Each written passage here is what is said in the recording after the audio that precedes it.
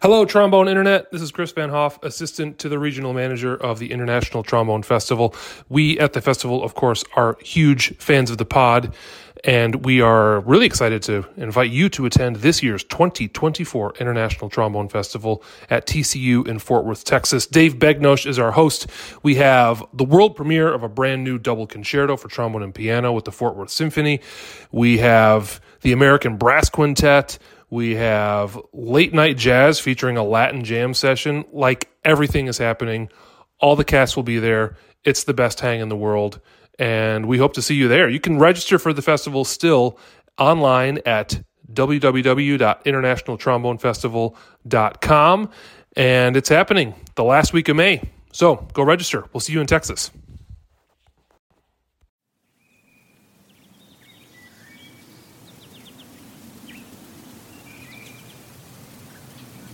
Welcome to the Trombone Retreat, podcast of the Third Coast Trombone Retreat.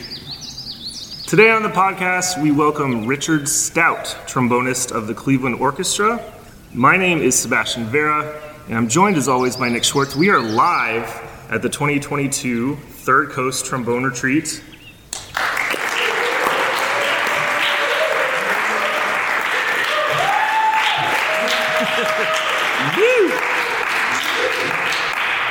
There's real life humans out there. We didn't just put that in. And so, Nick, we're like deep in it right now. And towards the end of the retreat, how are you feeling so far? Tired and sassy. Tired and sassy? Mm-hmm. That sounds about right. Mm-hmm. Okay. So this week's been incredible. And, first of all, thank you so much to the people that have reached out to us after the previous podcast with John Kitzman. That's probably the most feedback I've ever received. That was a really meaningful episode to me and to him, and the outpouring was really overwhelming. So thank you for everyone that reached out, and make sure you check out that episode if you haven't. A couple announcements. First of all, I want to say sorry. We've been a little slow on the podcast lately. It's my fault. It's technology's fault. We are not abandoning you. We have not stopped the podcast. But we've had some technical difficulties that we're figuring out, and I think we have it behind us, and we're excited. We have a lot of exciting interviews that we're coming up with soon. As always, thank you to our patrons on Patreon. We have a lot of really cool stuff we've been putting on there lately. It's been really fun, a lot of different kind of interviews. And lastly, we want to thank Houghton Horns. They have been supporting the retreat for a while, and they've been supporting this podcast from the beginning. And they did a special gift at this Third Coast Trombone Retreat where they gave a prize to our mock audition winner, who is Justin Bain. Justin Bain. Oh, we can applaud for Justin Bain. Typical is not here. We are now retracting that prize. Yeah. And for all of your trombone needs, visit houghtonhorns.com or visit their showroom in Keller, Texas. Okay. I think, have we covered our bases? I think we're ready to go. Are the bases covered? They are. Okay. Well, please welcome Richard Stout.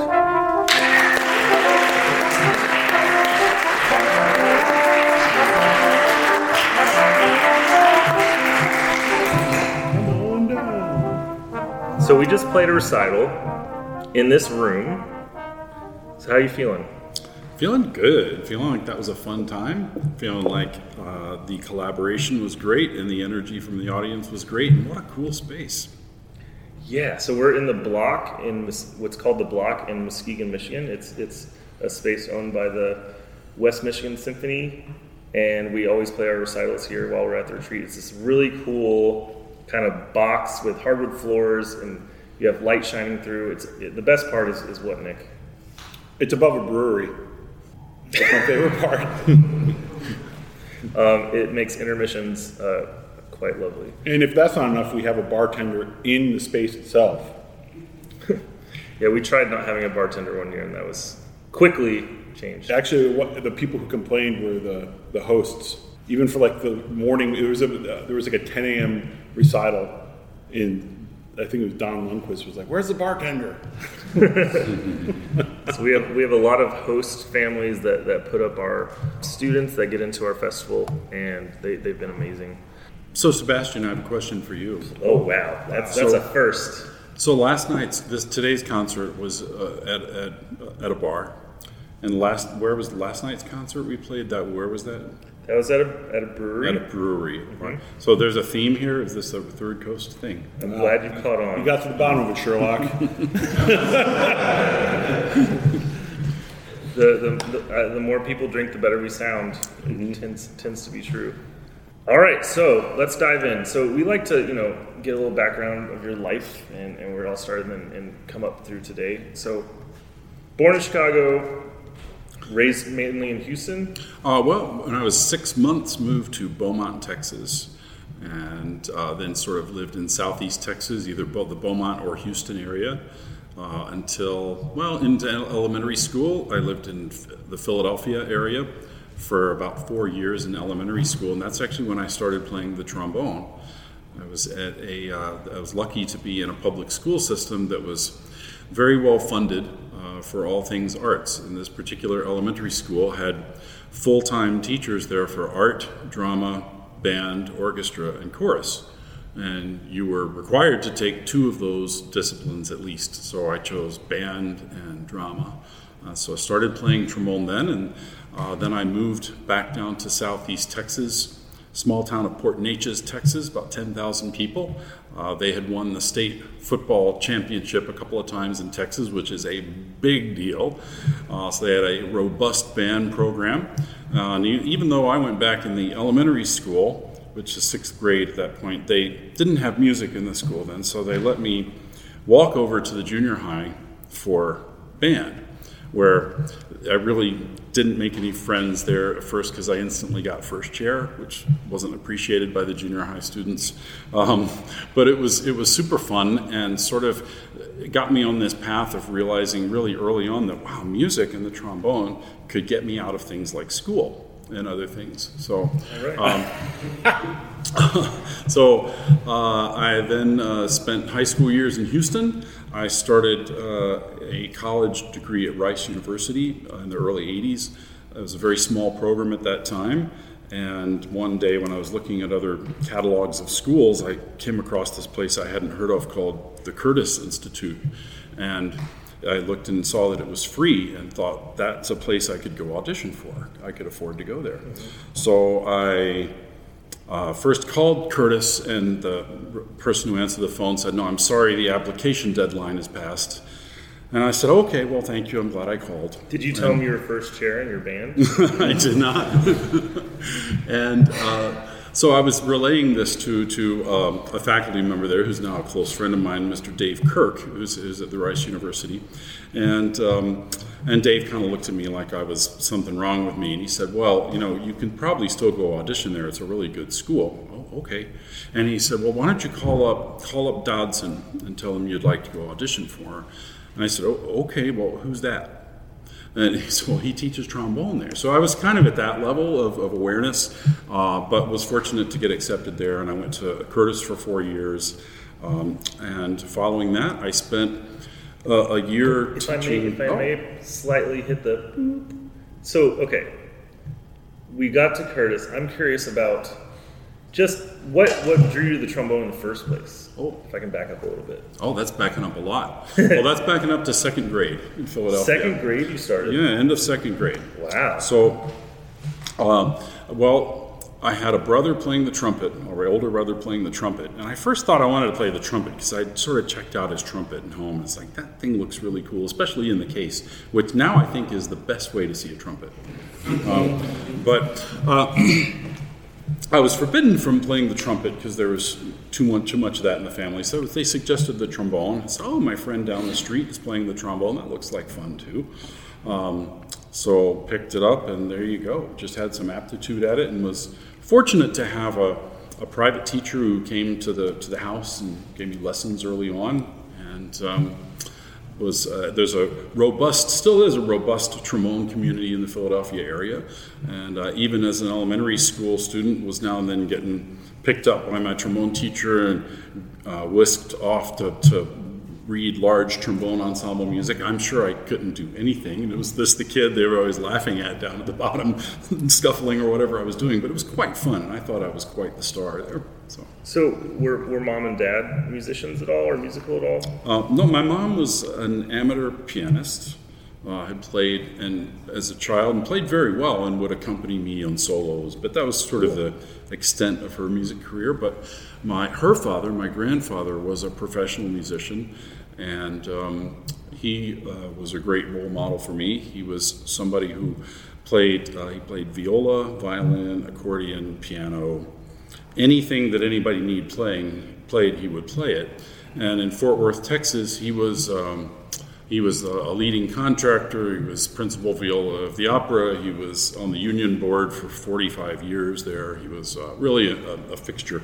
But one of the most interesting things he did in his career was in the 30s, he played for a daily radio broadcast, live radio in Texas, with a group called the Light Crust Doughboys. And the Light Crust Doughboys played Western swing. Oh, yeah. Yeah. And sort of a more well-known version of that you might hear with Bob Wills and his Texas Playboys, who are a little more famous, or sort of a group like Asleep at the Wheel in modern times is replicating, or the Time Jumpers. There are people that replicate that Western swing style now. That was a fascinating time when jazz and country music found some little way to merge in this area. It sure is, and a lot of just sort of golden-voiced crooners doing that Western swing, and the Light Crust Doughboys were fairly primitive, I would say, harmonically and compared to some of their contemporaries, but as the musically educated member of the Doughboys, my grandfather took it on himself to sort of try to teach people how to read music. And at a certain point in their Doughboy career, they were sponsored. They were called the Doughboys because they were sponsored by Burris Mills Flour Company.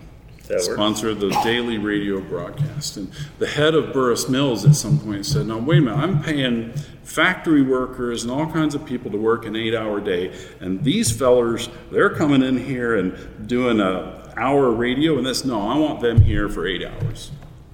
So for a while, until he came to his senses, I asked my grandfather about this. He said, "Yeah, well, I decided to teach them first. I tried to teach how to read music, and then I made us all switch instruments and play different things, and we tried to learn all of our tunes in every key." So there's always something you can do with your free time. That'll kill 8 hours. Yes. Yeah. Cool. Okay. So that's very interesting. So you had some musical influences. And I've been told, and I don't know much about this, but there at some point, maybe in high school, there was some sort of car accident that may have affected. Yeah, it really did. As I said, I started playing trombone when I was very young, and I was sort of my embouchure was kind of set. I had pretty good range, and heading into high school, and the all-state process and competition in Texas is very fierce, but it was kind of, people were saying, "Oh, you gotta watch this kid. He's maybe even as a freshman." Well, heading into the freshman year, after a band rehearsal, I was in a station wagon with one of those pop-up seats that would face back in these 70s station wagons, very unsafe. And we were stopped trying to turn left, and we were rear-ended by a drunk driver at 50 miles an hour. So I heard tires and looked up and saw headlights, and then there was a significant injury to the face.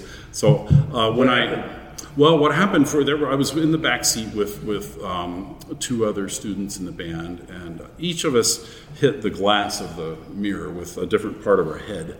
So one had a very bad concussion, one had to have a new nose, and I hit it with my front teeth. So I lost some teeth, and it's basically kind of bit my bottom lip off. And so put 17 stitches across my lip, and then I didn't play trombone. How? Well, I would tell you this: it'd be better to do that to your bottom lip than your top lip, probably. But when I came back, I had a large lump of scar tissue from the stitches, and I found that I had to sort of move my mouthpiece off to one side a little bit to sort of get around that and get to where it felt okay to play again. Since then, I've never been able to move it. Different times I've taken time off and tried. I want to get it back to the center where it had when I was a kid, and it just won't go there. So you adjusted. I just kind of had to move it a little bit because the rim of the mouthpiece was sitting on a bump, and it just couldn't be there. So I kind of moved it off of that bump. And so, it taught me. There's been various times in my career where I've had to take some time off through an injury or other. And I've always found that if I come back to it with a good technique and with a beautiful sound in mind and with patience about the process of learning and not overtaxing the muscles, it always comes back. That this part of sorry, you can't see that on the podcast, I suppose. Sorry, microphone. The part of the lips vibrating, the musculature of playing the trombone is kind of less important than the musicianship side of it, your knowledge of how you're doing it, your idea of a beautiful sound or a phrase that you want to make. Everybody has physical problems of some kind or another, or just the physical challenge of trying to develop a complete range on a trombone, and is a physical challenge for anybody. So I don't view an injury or something like that as really anything too much different from what most of us go through. Man, you made that injury sound like no big deal. Very impressive. So maybe let's go back to the end of Curtis and pick up kind of where we, I guess, left off. Well, before I'd gone to Curtis, as I mentioned, I'd grown up in the Houston area, and I never made All-State. That's still my regret. It took me a few years to sort of get my playing I felt like back on track. But when I was a freshman there at Rice University, the Houston Symphony Orchestra had held an audition for their substitute list. And I didn't tell my teacher I was going to take the audition, but I won the audition. And when the screen came down, I was kind of like, you? So is that better than All-State? I think so. Yeah. I was very fortunate to get to work with the professionals in the Houston Symphony, wonderful players, wonderful section, wonderful teachers, wonderful mentors for me. And while I was a student at Philadelphia, they were kind enough to invite me to come down a few times to still play with them and keep that active. So when I graduated from Curtis, I decided to move back to Houston and slotted into some of my work with the orchestra, and as well a university nearby, historical black college, Prairie View A&M, had a last-minute faculty opening, and they asked the symphony who they could hire, and they hired me, and I had a wonderful year teaching at a historical black college, and it was a really rich experience, and I'm still in touch with some people that I met from that experience. But after that, during that year, I won my first full-time orchestra position, which was to play the second trombone chair in Jacksonville, Florida, for the grand total of about $15,000 a year. So. Man, hey, Nick, do you like Jacksonville? It's one of my least favorite cities in the entire world. sorry to all of our listeners in Jacksonville. It's one of Nick's top three. I hope. Electricity? Nick's being nice right now too. Yeah, I'm trying to rein it in. So at that point, you're taking auditions. You finish Curtis. You're at Houston. You have a comfortable area. Are you just saying like, okay, I'm going to just start taking a bunch of auditions and see what happens? Exactly. That's what I did. When I was in Jacksonville, I basically started taking every audition that was open. I also, at the time, this was at a time when instrument technology and instrument options were sort of really starting to change. Prior to that time in the 80s, as some of you may know, pretty much you had two choices. You could play a Bach brand or a Kahn brand of trombone. There really weren't other options for the symphonically minded trombonist for 90% of people. So a couple other companies come out then and make some modern instruments that are that solve some of the problems of those older instruments. And it just seemed like everybody winning a job was playing one of these new horns. And so I got one of those too, and I went about 3 years, I think, where I didn't get out of a first round of a single audition. I was going to everything there was for anything that was a better job than I had, and constantly tweaking my sound with instruments and these. And sometimes I'd get sort of close, and I stuck with some different instruments like that for 5-6 years, something like that. And then one day I was just playing some instruments, trying some instruments for some other musicians, and just happened to pick up my old horn, my old Bach that I had, and play it. And to a person, people just said, "Oh, we like that one. That sounds like you." And I just kind of thought about it, and I said, I'm just more comfortable playing this, and I know it's kind of harder to play, but I'm just going to play this because I'm going to be happier, and this is how I sound, so whatever.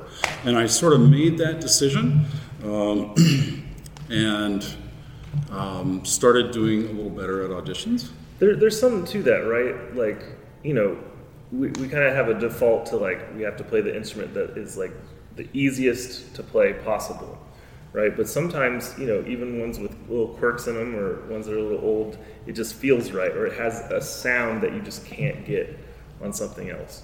I think so, and there's not one right choice for everyone. If the whole world played one instrument and sounded all the same, it would be a pretty boring place, I think. So, I took that to heart and just decided to follow my own voice there. And then an audition came up that I was very, really gunning for, that I really wanted, because it was in the Houston Symphony. And that's the place I want to be. I really, really want that job, specifically want that job. Really practiced for it. And I went, I just bombed. I got super nervous, missed the first 3 or 4 notes of the first excerpt. It was Tannhäuser, and I think I clammed 3 notes in a row. And I was just hanging my head in just shame and disbelief. And I said, I'm done taking auditions. I don't want to take any more. But Rick, you play in the Cleveland Orchestra. That means I thought that means you've won every single audition you've ever taken. You just like show up and they just give you things. Yeah, no. The way those auditions, work is you have to be absolutely at the very top of your game and have a great day and be a great match for what the ears that are listening to you happen to be looking for. Just a number of things have to come together for you. And by the time I auditioned for my job in Cleveland, it was the 45th audition I'd played. So it can take a while, So anyway, I played this audition in Houston, and I thought, well, I don't think I'm going to audition for any more jobs at all, because I'm playing first. By then I was playing first trombone in Jacksonville, and pretty happy doing that. And I did a chamber music concert with a good friend of mine, a trumpet player, who's actually the executive director in Milwaukee now. Mark Niehaus? Yeah. So Mark and I were doing a chamber music concert, and I was relaying this to Mark, and he's like, "Really, no auditions, huh?" And I said, "Yeah, I'm not even looking at the union paper. I don't even know what's open." And he's like, "Well, North Carolina has principal trombone opening in 2 months or whenever it was. Then Cleveland has a second trombone opening. You need to get your act together, go win that North Carolina job, go win that Cleveland job." And just gave me one of those pep talks that like has you wanting to, that brick wall, sure, I'll run through it, and that's what I did. I won the North Carolina one and won the Cleveland job. I hope you've bought that guy a lot of drinks since then. Sometimes you need that, right? It's you never know. It's you can be so talented, and I don't care who you are. There's levels of doubt that creep in at times, right? For sure. Do you think you'd still be in Jacksonville if it wasn't for Mark? I'm not sure. It's hard to know. In life, what opportunities would have opened up. We never know, and I think that's why we have to. All we can try to do is be ready for when the opportunities present themselves. And even if you're ready and the opportunity presents itself, the nature of our business is probably more times than not you're not going to get it. But if you're not ready, there's no chance you're going to get it. So I tried to stay ready for a long time and keep myself open to loving music and not being not becoming so fixated on the audition or having the audition experience become what my experience in music was. I looked at the audition as a necessary evil I needed to go through. I needed just to sort through nerves, execution, preparation, all the same things everybody else does, so I could get to the point where I could play music and not worry about excerpts and auditions anymore. That's something you probably learned through that experience, right? 45 you said? Yep. It's so hard to not let auditions define you, right? It's like the constant rejection, and people talk about, if you're successful in 2% of auditions, you're well above the curve kind of thing. So did you have like something that kind of a centering thought that kind of like once it started to click for you, as far as like doing well at these auditions? No, it was different for everyone. Everyone felt different. When I won my job in Cleveland, I didn't feel like it was the best audition I played. I felt like the North Carolina one was. It was one of those days where we've all had great days of the horn, where you just pick up your horn. It's like, wow, today everything's working. This is amazing. And it's just one of those days where I just felt like I really couldn't miss anything. And it was just exactly what they wanted. Cleveland didn't feel like that. I played my audition and I thought, gosh, I don't know. I've played better. But it was what they were looking for. So. How much do you remember from that Cleveland audition experience? I remember everything. Really? So this was 2000? It was in 2000. Okay. So second trombone. Mm-hmm. What do you remember? Well, I remember arriving in Cleveland the night before. I'd never been to the city before. I stayed in a Red Roof Inn. It was not very nice. And I drove myself to the hall, and I thought, I don't know about living here. This is kind of a dump. and so and that kind of helped me not be as nervous about the audition, I think. So it's easy to go to a place, we've heard and admired and listened to the Cleveland Orchestra at Severance. So I think, oh my gosh, I'm so nervous walking in this building. So instead, I kind of walked in like a little bit with an attitude like a punk, like, I don't know about this place, man, whatever, I'm going to come in and play. You just won another job. Which I had, so I felt confident. And I will say with that confidence that, I do remember walking onto the stage, really for both of those, with the mindset that not trying to have any false, braggadocio or anything, but I felt that everything I played was going to be the true way that the committee needed to hear these things. And for myself, I knew that everything I was doing was the correct way that these pieces go. This is the correct style. This is exactly how they should go, and I'm going to show you how they should go. And it's not something you can just decide, well, I'm going to have that attitude and go in an audition like that. It's through preparation and having passed through a lot of rejection and just having arrived at that, like using those as like a crucible, to like form your belief in what you're doing. So I did feel like I was playing with that kind of a burn of self-confidence in those. You need to be like drinking your own Kool-Aid in those moments, right? Yeah, a little bit. It's like, why not? How's it gonna hurt? And if like you don't believe in yourself, like who is, that kind of thing. And wow. So I guess that was a long process. They offer you the job, and when they offered it to you, there was no like hesitation, right? This was like instant yes, or were you Of course, there was zero hesitation. Now, of course, in the days before cell phones, in 2000, or at least before I had a cell phone, and my wife was already in Colorado for a vacation that we were set to take. So we had a long summer of work, and we were ready for this vacation with some of her siblings, and so she was already out in Colorado, and we had come up with this way for me to leave a word on an old answering machine, and she would call in from a payphone and get the word. So that's how my wife found out I got the job in Cleveland. Wow. Was that I called from the personnel office to an answering machine, left a message, and she put a quarter in a phone. So we've come a long way that way, at least. But there was no hesitation in accepting the job. I was taken downstairs and introduced to the music director. It was Christoph von Dagnini at the time.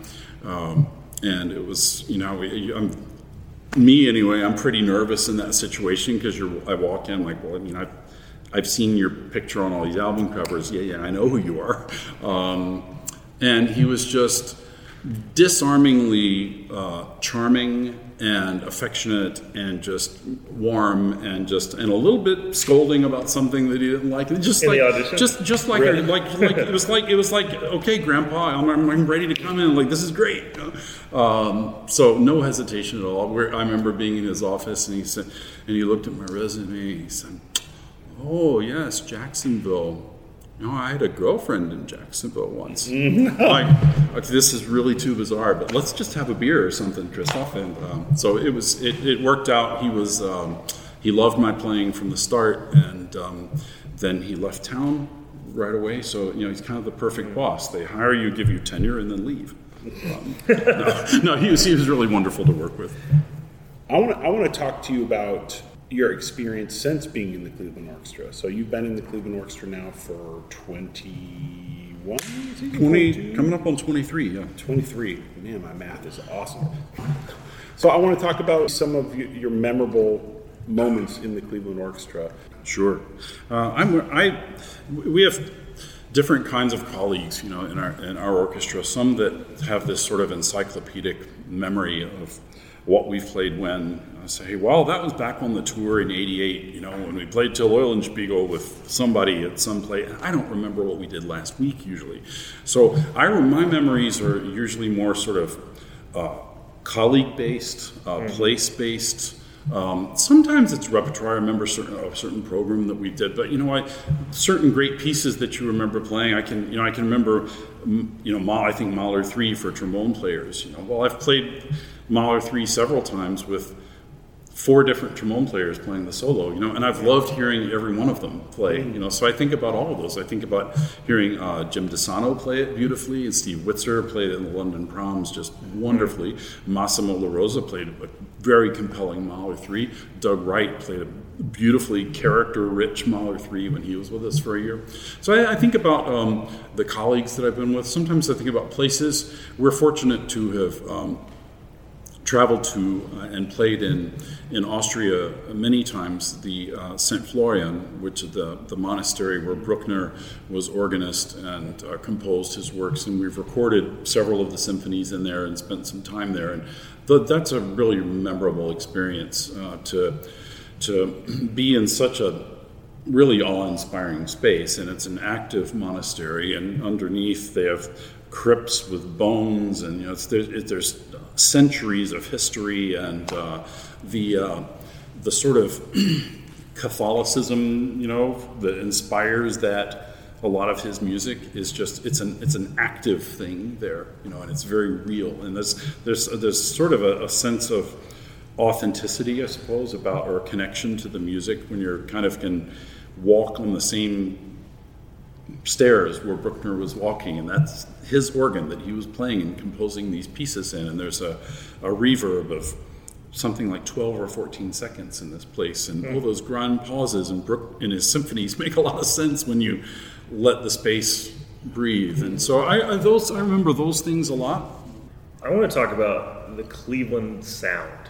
Yeah. There's nothing like the Cleveland sound. It's one of those things of course you have amazing recordings, but being in Severance, which is a unique space within itself, it's not huge. It's very, you hear so well in there, I think. I don't know, but the way the orchestra plays is such a sensitive, I feel like everyone's listening to each other so well. And, as a trombone player, I would be curious how, first, when you first started, was there an adjustment period? And you're not the type of orchestra that, where trombones are just going to lay waste to everyone and that's all you hear, right? There's always a balance there. You always hear color. You always hear everything. So I'm just curious, what's it like being a trombone player in the Cleveland Orchestra? For me, it's great. The way the orchestra plays, I talked about sort of finding a place that meets what you like to do. I don't feel like I changed much what I did to get hired, and so I just began to love a style where I could hear all of the parts of the score. And so I think that was it was a bit of a natural fit that way. I think by means of explaining when you say Cleveland sound, so having attended Curtis as a student, and we had been very sort of familiar with maybe what Riccardo Muti called a marketing idea, but the Philadelphia sound was, very much publicized, and what the Philadelphia sound was, especially under Eugene Ormandy. I think I got a pretty good connection of what that was, and I loved that rich romantic sound. And that's a sound of string players not bowing all the same, but using what they would call free bowing and kind of using the bow as they need to.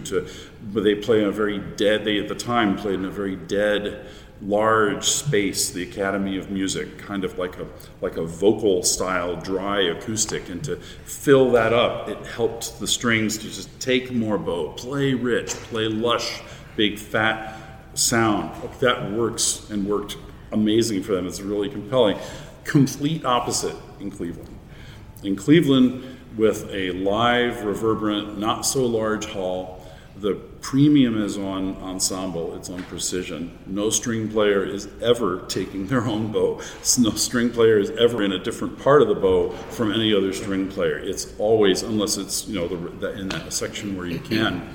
And that sensibility of letting the excitement that happens when things are super, super together in a score is a different kind of excitement and energy from just it's exciting because everybody's going for it and there's a lot of sound and that's amazing. But there's a different kind of energy that happens when nobody's really going for it in that way as an individual, but they're so connected to being like one organism and matching. The clarity of what happens to the score is, I think, really, really compelling. You hear a lot of the piece that way. So I think filtering back into the winds and the brass, for most repertoire, this emphasis really placed on that ensemble precision. And it's just difficult to make ensemble precision if you're really going for it.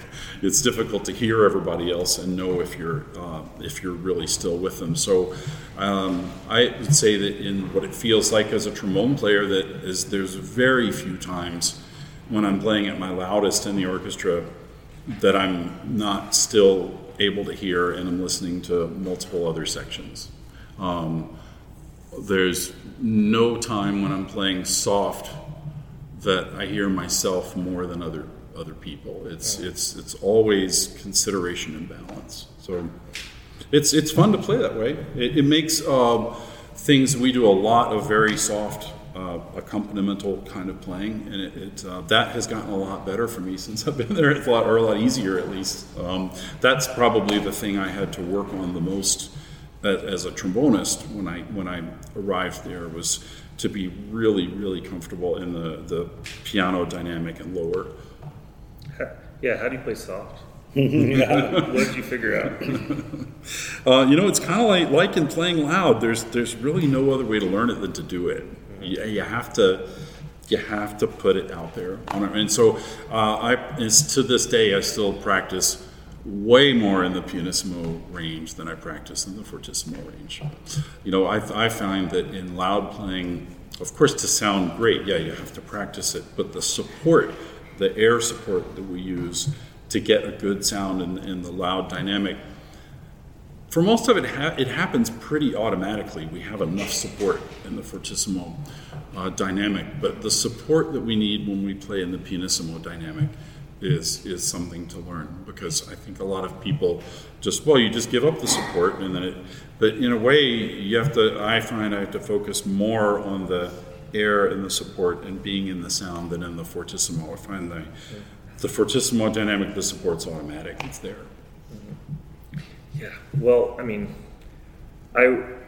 to pay you a compliment, I've said this for a long time, the Cleveland Orchestra has always been one of my favorites, if not maybe my favorite, and the reason is because the experiences I've had hearing the Cleveland Orchestra live, the only way I could describe it to people was that, there's a lot of orchestras that I see and some very good orchestras that I always leave feeling impressed, and that's something to feel impressed. But every time I go to a Cleveland Orchestra concert, I feel moved. Every experience I've had so far. So it's a special sound that you just, that's what's so cool about orchestras, right? Everyone has its own history, their own building, their own culture of playing. It's so cool getting to play with different orchestras like that. And what an amazing thing. I'd love to ask you a little bit about when did Steve Witzer join the orchestra? Oh, Steve Witzer was a wonderful, wonderful trombone player, a great friend of mine. Steve joined the orchestra in the 80s. I'm going to say it must have been around 86 or so when he auditioned. And the principal trombone position was open, so he auditioned for principal. And Jim DeSano was the associate principal at the time and was promoted to principal, and then they hired Steve as the new associate. So when I got to Cleveland, Steve had been associate principal there. We instantly fell into being good friends, motorcycle buddies. We did team teaching at the Cleveland Institute of Music. We also did a lot of R&D work with the local instrument company that makes Kahn, King, Bach. Real interesting work in instrument design. So Steve played with us until, I guess it would have been 2006, and went and became principal trombone in Los Angeles. So it was a great position for him, and as most of your listeners may know, he tragically died of a heart attack just a year or two later. But for sure, one of my best friends in the business. So, do you remember how old he was at that time? Steve was 48. Yeah, too young. Yeah, and what a talent! Oh, if you haven't heard, he did a solo CD called Among Friends. Yeah. It's a picture of him and his dogs. That's kind of Steve. And you'll hear a Lollier alto trombone solo on that. I think it's about the most phenomenal alto trombone playing I've ever heard. Yeah, is that the one that opens with the Awazin? Yes. Okay, That's it. Yeah, if you guys haven't heard that album, it's fantastic, and I got a few chances to hear him live in some chamber concerts, and just incredible musician. Yeah, we had such a good time. We did a number of recitals and things together. We would do master classes together, and in our recitals, we would always play some two-part things, Bach inventions or Telemann transcriptions, whatever we would find. And pretty much every recital would go like this. We would walk out to play the whatever ones we decided we were going to play, and he'd say, "Are you top or bottom?" I don't know. What do you want to do? All right, I'll play top. It was super fun. And then I would at the time, I would usually think, oh man, I don't know if we're matching very well, or if I'm playing top, or if he is. And I would go back and listen to recordings of it, and I really couldn't tell who was playing what. It was just, we had such a beautiful match of style and those things. It was really enjoyable.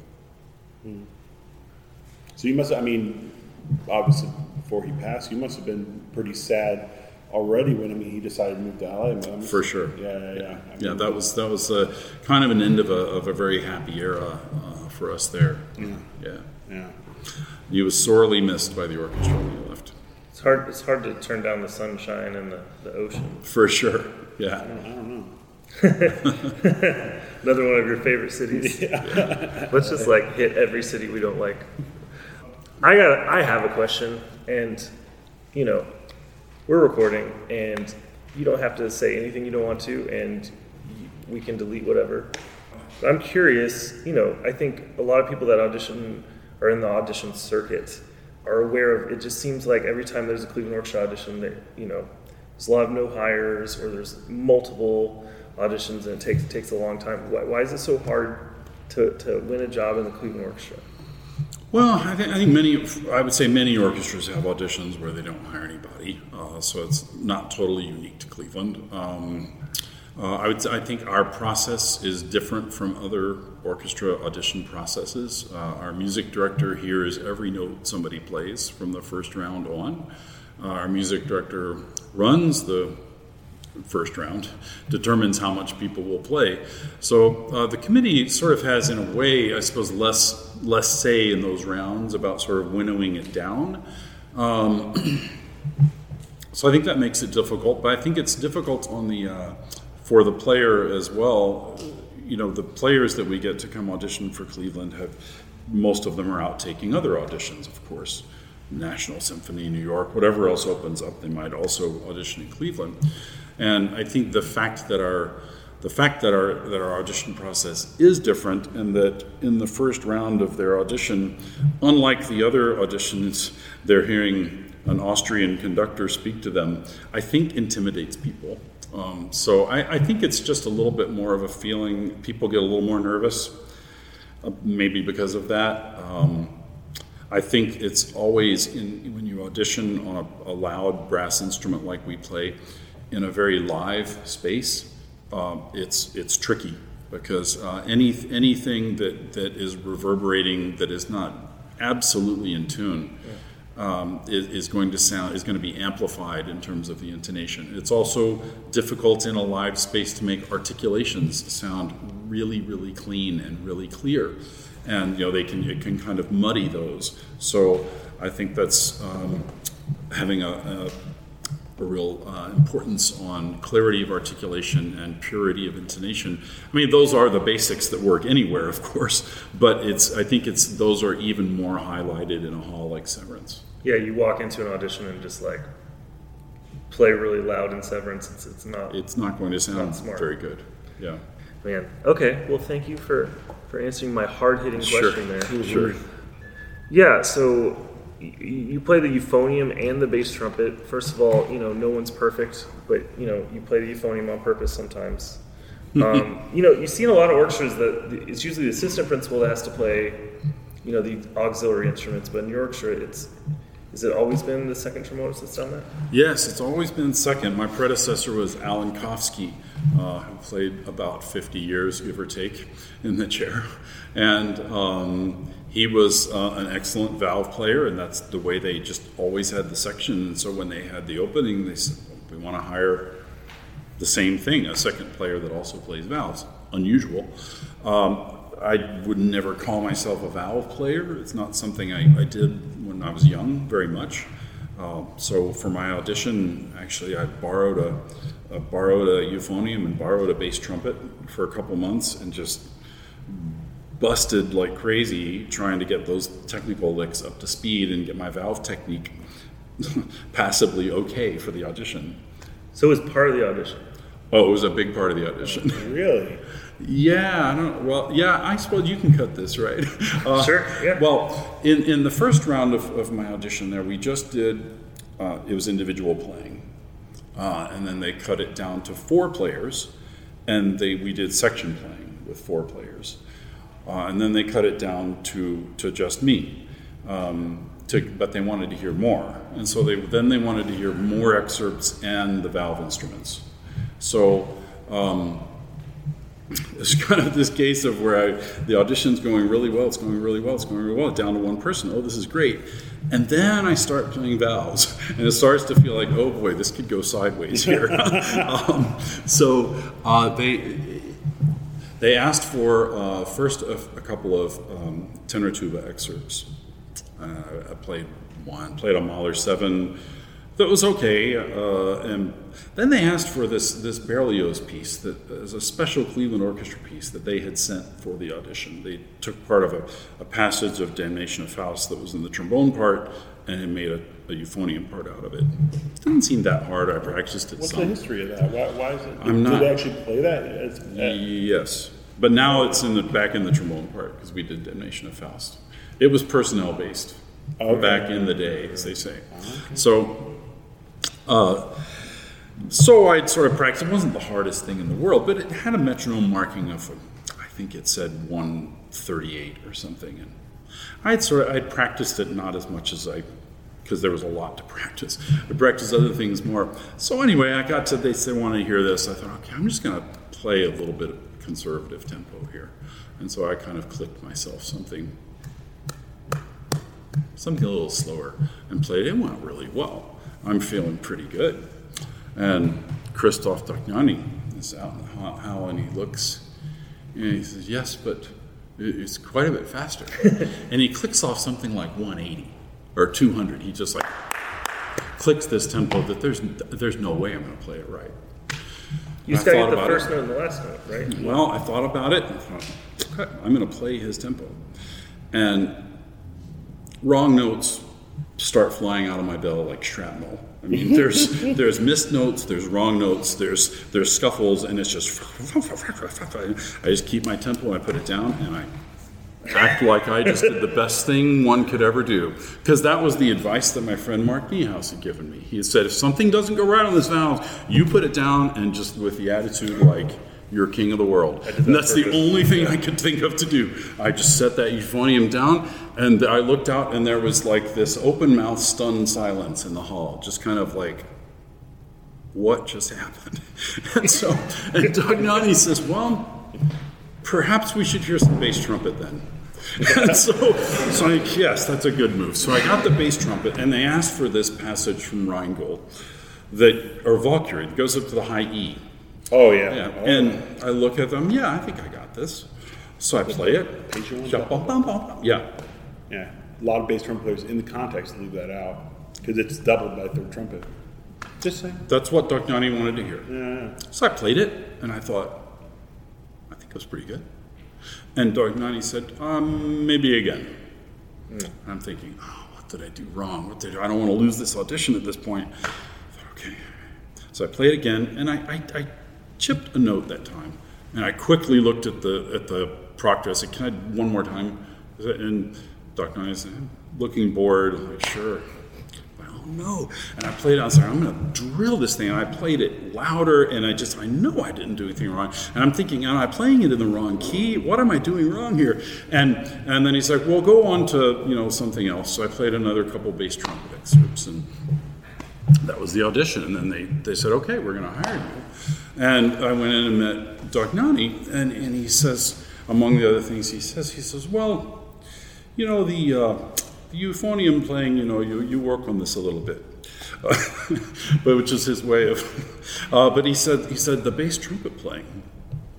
Where have you played bass trumpet? I've never heard such bass trumpet playing, and I've conducted these all over the world. And I'm thinking, well, I've played it in my living room, but I just think, well, I played it with Houston a couple of times, which I had, and he just said, I only asked for the Wagner again because I've never heard it played correctly before. And wow. And so sometimes totally sweating. So going into the audition, I thought in terms of the valves, I got the euphonium playing nailed down. The bass trumpet, I don't know what I'm doing.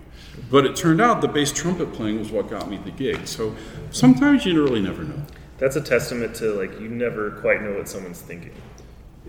Is it possible also that a man of such stature and sensibility did not like the euphonium because it's not a real instrument? Now, see, you only get a chuckle from me because I'm not really a euphonium player. So. Well, if we don't make fun of euphoniums in every episode, it's not a real episode. Okay, I have one last Cleveland Orchestra question before our rapid fire time that I just thought of while you were talking. Do you think there's still a tangible influence at all from Zell in the Cleveland Orchestra in any way? I think, I do. I think that and so much has changed. Our orchestra is so different from Zell's orchestra now, both in how we sound and in our practices. But I think that it's that ensemble precision was a George Zell thing, and that's every conductor likes that. Now our music director now, Franz Welsermust, there were things he did not like about that sort of traditional Cleveland sound that he wanted to tweak. He wanted a more flexible, more transparent sound, and a sound that could be thinner and not so quite as thick. One thing that the Zell Orchestra did was that every piece, pretty much in the orchestral rep, they doubled the wind parts in. All the Beethoven symphonies, all the Brahms symphonies, everything. Schumann symphonies, 4 winds. And George Zell was very well known for saying, it's too loud, double it. He wanted more voices, more people playing softer to make a more homogeneous sound. Almost like a wind ensemble concept, And also in the George Zell Orchestra, it was every chair in the string section was a fixed chair, and that continued all the way until last year. And now we're a rotating string section where you very rarely double wind parts. We very rarely have assistants in the brass playing. When I joined the orchestra, every large piece we played with all 4 trombones. Brahms symphonies, Tchaikovsky symphonies, pretty much everybody's on stage. And would that, I mean, that wasn't necessarily for fatigue, but for sound? For sound. Oh. To play softer with more blend. That's such an interesting way to do it. Mm-hmm. Yeah. I think there are good examples of where that can work well in a trombone section, like play Tannhäuser. Great to do it with 4 good players and make those phrases a little longer. Mm-hmm. Matisse de Mahler, play that opening soft thing and make it just really blend into. But not many places do that. We could try that tomorrow. There's that great video of Karajan conducting Berlin where they do Tannhäuser with 6 trombones. Yes. Yeah, and that's pretty cool. Very cool. Yeah. I imagine that was loud. Or maybe it wasn't. Maybe it was just more of a. You could get more volume without changing the color. You know what I mean? Like you could keep a warmer sound, but have more people doing it. That's really interesting. I like that. Shall we rapid fire it? Rapid. Are you ready? Are you ready? Richard Stout? Ready. I asked you this at the bar last night. I'm spitballing now. What level of annoyance do you have with people asking you about beer in regards to your last name?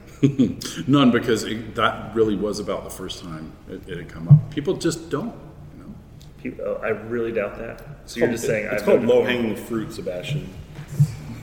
I will never miss a dad joke that I can take advantage of. Okay, advice to your 18-year-old self. Boy, advice to your 18-year-old self: be more patient in the practice room. Don't try to do everything now. There's plenty of time. You're on a desert island and you can only listen to one composer's music for the rest of your life. Who would it be? Mozart. Oh. How hard is it to be a Cleveland Browns fan? Not nearly as hard as a Lions fan. I don't know about I can't answer any better than that. It's really easy, actually. You just have to really get rid of things like self-esteem and ideas like that. Okay. Once you do that, it's really quite easy. I can feel that. I know how that goes. What's something unappreciated? Or the most unappreciated thing about second trombonists? A friend of mine once likened the role of the second trombone to sort of being like on a fire truck. There's somebody sitting at the back, like steering the ladder thing, and nobody's really sure what they're doing, but you're quite sure that like if that person wasn't there, something bad's probably going to happen. And I feel like second trombone is kind of that guy. Like you're kind of shifting the weight of the seesaw a lot, and I don't think that's always sort of people are aware of that it's. As integral that sound to the sound of the section as I think it is. Have you ever referred to yourself as the meat of the sandwich? No, but now I will. You should. You should. Okay, so only one composer on a desert island to listen to. Would the answer be the same to the question of you can only play one composer's music through the lens of a trombonist? Through the lens of a trombonist, wow. Like orchestra music or solo music or... How about one of each? There you go. Oh boy, if you could only play one composer's orchestra works, it might be Richard Strauss. I mean, there's so much, especially if you can include some opera. I mean, the operas are like where he's at. And I love Robert Schumann. So there's not so much, and not so much that works well on the trombone, but. Like as with listening, it would probably be either Mozart or Schumann and playing. Love it. Here's my last one. There is a billboard where you can write anything you want on the billboard and the entire world can see it. What are you going to write on that billboard? Wow. I think this might be too much of a downer, but I think I would say stop killing yourselves and stop killing the planet and learn to live with each other. I think it would be something like that. I think that's great. what is something that young and upcoming trombonists don't do enough of that they need to do more of? I know this is a little hard in COVID, but playing with, it has been a little hard, but playing with other people, more than you spend, or at least as much as time you spend playing by yourself. And I think another thing would be sight reading. And I think maybe a third would be to make sure you're playing some other instrument as well. I'm terrible at piano, but if I would go back and as young, I'd probably try to play piano decently well. But play multiple instruments and sight read and play with other people. That first answer, that's a good one. I don't think we've ever had that. Play with other people more. Yeah. That's great. I mean, there's just so much you learn, and you have a brass trio you play in. It's such a nice balance to the normal job, right? For sure, yeah. For me, having a chamber music group that I really love, and we're as busy as we sort of can be, and we have lots of interesting projects. What are they called? This is the Factory Seconds Brass Trio, and the Factory Seconds Brass Trio is the second chair trumpet, horn, and trombone of the Cleveland Orchestra, and Factory Seconds, which is a term which maybe generationally younger people might not know, but a factory second is generally a retail item of lesser quality, like a jacket that missed the stitch on it or something like that, so they sell it for cheaper. So we're the ones, if you can't afford the first chair, you can get us. Yeah. I guess meat of the sandwich was taken. Well, we're so excited that you were able to share your time and your wisdom with our students and be able to perform with you at the retreat this year. We've long thought that you would just be a perfect fit for everything we're trying to do here, and it's just been really awesome getting to know you a little bit better this week and to perform with you and to hear you play. So thanks so much for that, and thanks for sharing your time. Yeah, we really appreciate it. Thank you. Man, thank you so much for the invite. This place is fantastic. Thank you.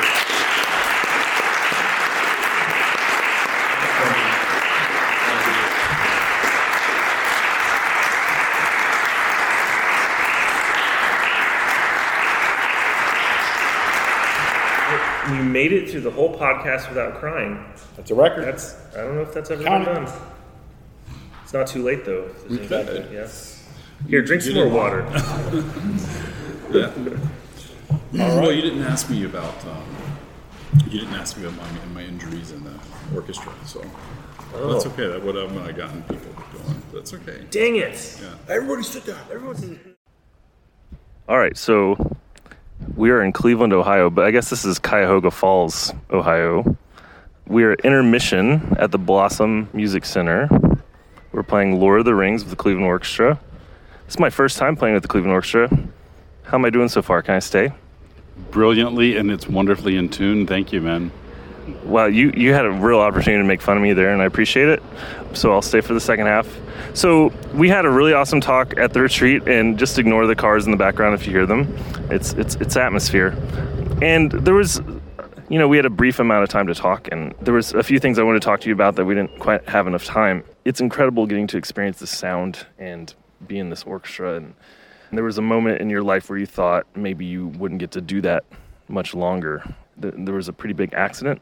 Yeah, I had a slip and fall accident on some stairs that had some ice on them, and it was back in 2008. It's almost 15 years ago now, and just sort of lost both feet like Fred Flintstone at the top of a flight of stairs, and landed halfway down with some stone steps across my back, and it knocked my shoulder blade out and ripped a couple muscles off and damaged my shoulder joints. So it took a while to figure out all that and come back from it.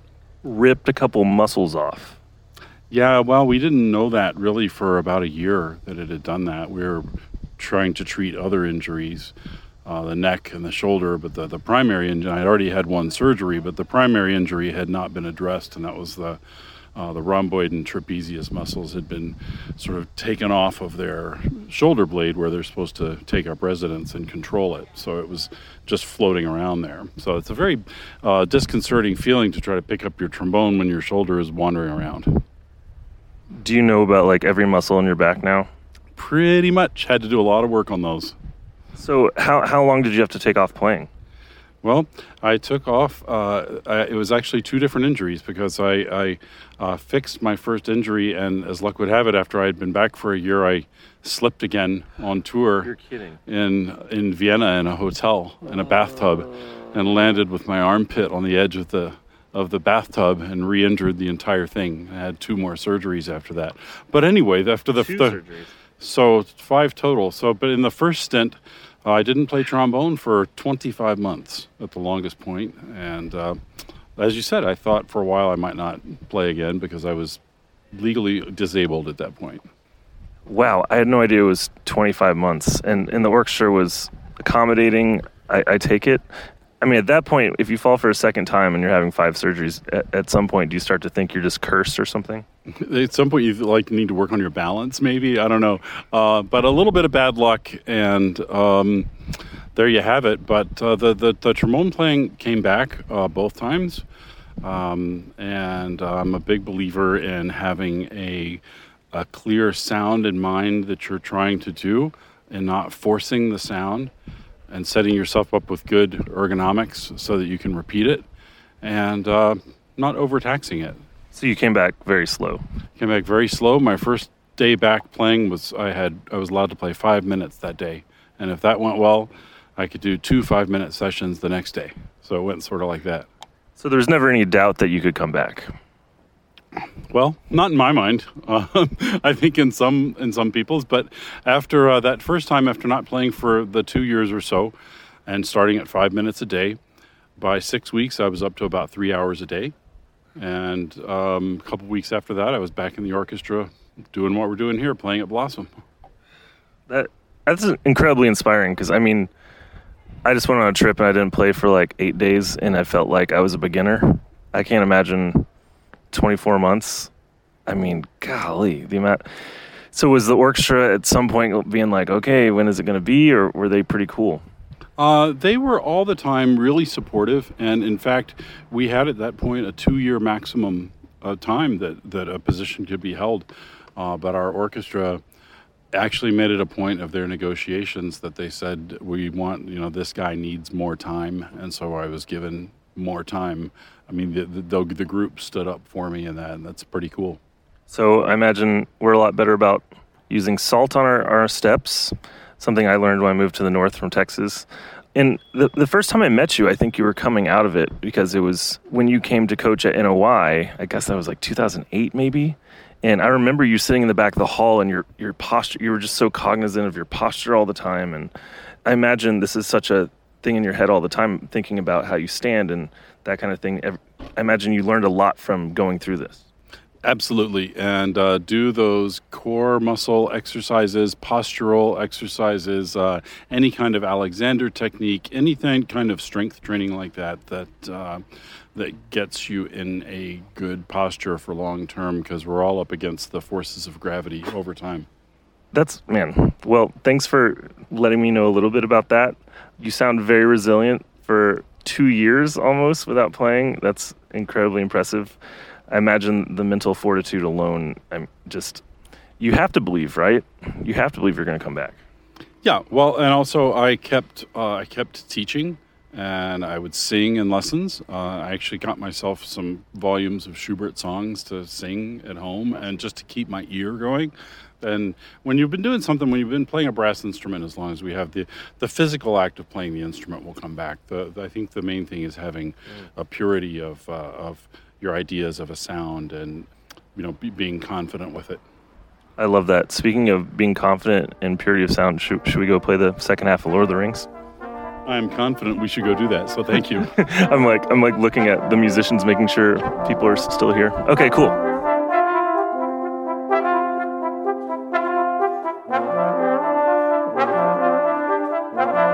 Hey, can you hear me? What's up, Buttercup? How you doing? I'm good. It's my first time using this mic, so I'm gonna just play with great. it. We're both Yeti men now. Awesome. Well, we're already recording, so. Yeti men. Come from a long line of Yetimen. Yetimen. Father was a Yetiman. His father and his father before him, Yetimen. Oh, look at you. You look like, are you in your cabin? Everything's kind of cabiny out here in Lake Tahoe, you know? As you do. Boop, boop, Well, boop. I had a great time just listening to Rick's interview. You know, it was at the retreat, which we'll talk about in a second, but I hadn't listened to it since we did it, and we're in the middle of doing the retreat, which is, you know, all consuming, you know, takes a lot of planning and long days. And so getting to listen back to it again is like, man, he's so insightful and a lot of really interesting things. Yeah, I mean, it's obviously I haven't revisited it because you're the one who edited it, but it's the first time we've done an interview at the Trombone Retreat, which was an interesting experience because we're, like you said, we're so wiped, you know, and we're so busy while we're there. It just felt like usually we I don't know, build up to this thing, and it was kind of just like, oh yeah, we got to do an interview now. And Rick was so great. He was he has such an interesting story, amazing career, and just a swell human being. Yeah, my favorite part was in the introduction. I said Rick Stout from the Cleveland Orchestra, like it was a question. Mm-hmm. Cleveland Orchestra. It's just so flustered. We had just played a recital, and we're doing the thing. But no, it was cool. It was nice to have our students there to experience it. We took a straw poll the year before to see, like, would you guys want us to do a live podcast at the retreat? Because, you know, time's at a premium, and every single person rose their hand. So I'm glad we got to do that. And then I got to add that thing at the end, because right at the end of the interview, we realized that we forgot to talk about one of the most important parts of his life, which was this massive injury he had, falling on ice and basically being out for 24 months, having 5 different surgeries, muscles being torn, and he just came back and sounds as good, if not better than ever. And the whole time he was just focused on the sound in his head, because he believed his body would adapt. Well, not to mention, I mean, as you said in the original interview, he had that traumatic injury in that car accident when he was young, which shaped the way that his embouchure works. And then he had this injury while he was a professional. And then I believe he told us later, while on tour, when he was back to being healthy and rehabbed, he slipped in the bathtub and re-injured his shoulder again. So it's ridiculous. Like, he just had such a string of bad luck with physical injuries, and the fact that he's able to not only carry on and remain positive, but play at such a high level is just remarkable. He's an interesting guy, right? Like, that position could be a really stressful job, right? And his personality is just kind of, he never gets too anxious about anything. He's just kind of floating through onto the next thing. I feel like if you just walked up to him and said, "Oh, hey, Rick, can you play a recital right now?" He'd like just pull a trombone out of his pocket and be like, "Oh, sure, man. Yeah. What do you want to hear?" You know, he's just a chill guy. He's got that I just got done rafting down a river in Texas vibe, you know? Like, yeah, we should do that sometime. Have you ever floated the river? I've floated rivers, not in Texas, I don't think. Like, have you done it? Is that just a Texas thing where you get the inner tubes and then you have the one inner tube where there's like a platform in the bottom and you put all your beer or drinks and then you just float down with a group of friends? See, of course, leave it up to the Texans to think that it's only there. You know, no, it's everywhere. No, that was a question. I was asking if that, because you said you hadn't done it. I hadn't done it in Texas, I said. You floated. Yeah, I've done it. That sounded like a fart, but that was the chair moving. For once, it was actually a chair. It wasn't a fart. I know you would claim it. Yeah, of course I would. I did it. I've done it in Michigan and in Colorado. It's really big in Colorado. That makes sense. You can do it in California. There's a couple of popular spots. Actually, not far from where I am now in Lake Tahoe. There's the Truckee River. That's a big popular one to float the river. Truckee. Mm-hmm. Yeah, it's never like, I don't think you can have a bad time doing that.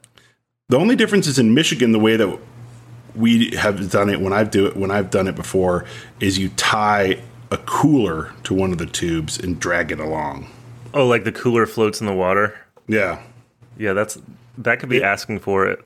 Well, they put like floaties around it too, so it stays up. An inner tube is neither big enough nor cold enough for the amount of beer you need to drink on a Michigan float trip. I'm glad people really think about this. I'm sure there's people that literally do it every day, and they're just like chilling, living in their mom's basement. Going floating. I'll be back for dinner. If I'm not floating, I better be boating. Yeah, so it was really cool to play with Rick. It was hilarious. I think I barely talked to you about it. I was flying back from Texas. I haven't been home in forever, and I was so excited to get home.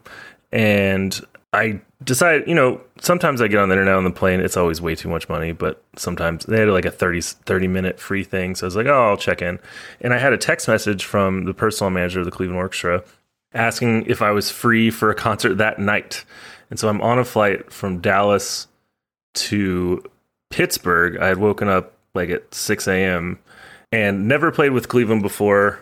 And it was one of those things like, okay, when am I landing? Okay. And then with everything involved, it took forever to get my bag. The cab took forever. So I got home, got to spend like an hour at my house that I missed so much, found my clothes, downloaded the music, looked at mutes, just put it on in the background to try to get my head because I knew I wouldn't have any time to practice, and then hopped in the car, 2-hour drive, and I got to the hall about like an hour and 15 minutes before, and then Rick's just chilling, has a big fisherman hat on. He tried to give me the lowdown, but man, what a beautiful, beautiful orchestra to play with. It was a overall just beautiful experience, and so great to play with him. He's just so easy to play with, and it's just really nice playing in an orchestra where, every single person is listening to everybody.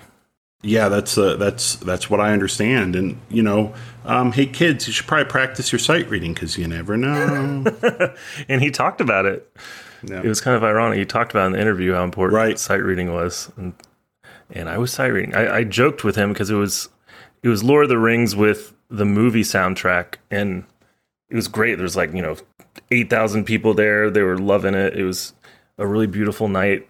And for some reason, the first part got to chill most of the time, and all these chorales with like the second trombone being in the top part, and then bass and tuba. And so like the whole time I'm like sight reading these chorales while I'm basically playing principal, and I just leaned over to Rick. I'm like, am I getting principal on this or what? Like, how's this going to work?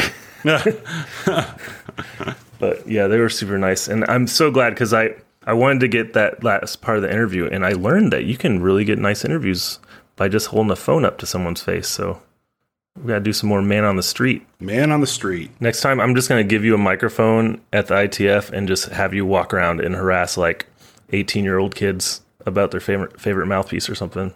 Yeah, Chris Bill already does that, but we could have our own spin. Does he? Sort of. I hope Chris listens to this. I like Chris. We should just make fun of Chris Bill every episode until he actually says something to us about it so we can see if he's actually listening. Chris Bill, I hope one day you find matching shoes and shoelaces. Well, dude, good to see you. Our next podcast, we're going to be releasing soon. It's going to be with Christian Lindberg. We had an amazing time at the festival, and we'll talk about that after that one. But we had an incredible turnout, so thanks everyone who showed up for that one. And that interview is so good, and I can't wait for everyone to hear it. And God, Arkansas was hot. We can talk about that later. But I will say that as a teaser, the Lindberg interview probably comes hottest out of the gate out of any interview we've ever done. Not by anything we did, but by the things that Christian offered up himself. It was pretty wild. So something to look forward to. There'd be no other way. Yep, of course. If you enjoyed the podcast, tell a friend and subscribe everywhere you download your podcasts. Also, please consider being a patron on patreon.com/trombone retreat and also leaving us a rating and review on iTunes and Spotify, as it helps us quite a bit. Follow us at Trombone Retreat on all the social medias and our website, tromboneretreat.com, where you can also join our mailing list. So many things. So much time for activities. On Instagram, follow Nick at basstrombone444 and myself at js.vera. And as always, if you're not feeling so Raven, put on some Milli Vanilli, slide on those pump Reeboks. You're doing it wrong again. Okay. We're supposed to share this moment, and you're just trying to take the whole spotlight. I like what you're saying, any Milli Vanilli reference is fine with me. I'm willing to blame it on the rain anytime, but I want to do this as a collaborative experience. Girl, you know it's true. Okay, let me start that one over. There's going to be like 2 people that got that, and I don't even care. Okay. And if they get hard. Oh shit! Go ahead. Wait, should I start it or should you always start it? Okay. What from now on we'll make that okay. When the times they get hard and you're feeling not so Raven, pull out your favorite pair of dice. Pump up those Reebok pumps. And dunk on all your problems. And always remember, retreat thyself.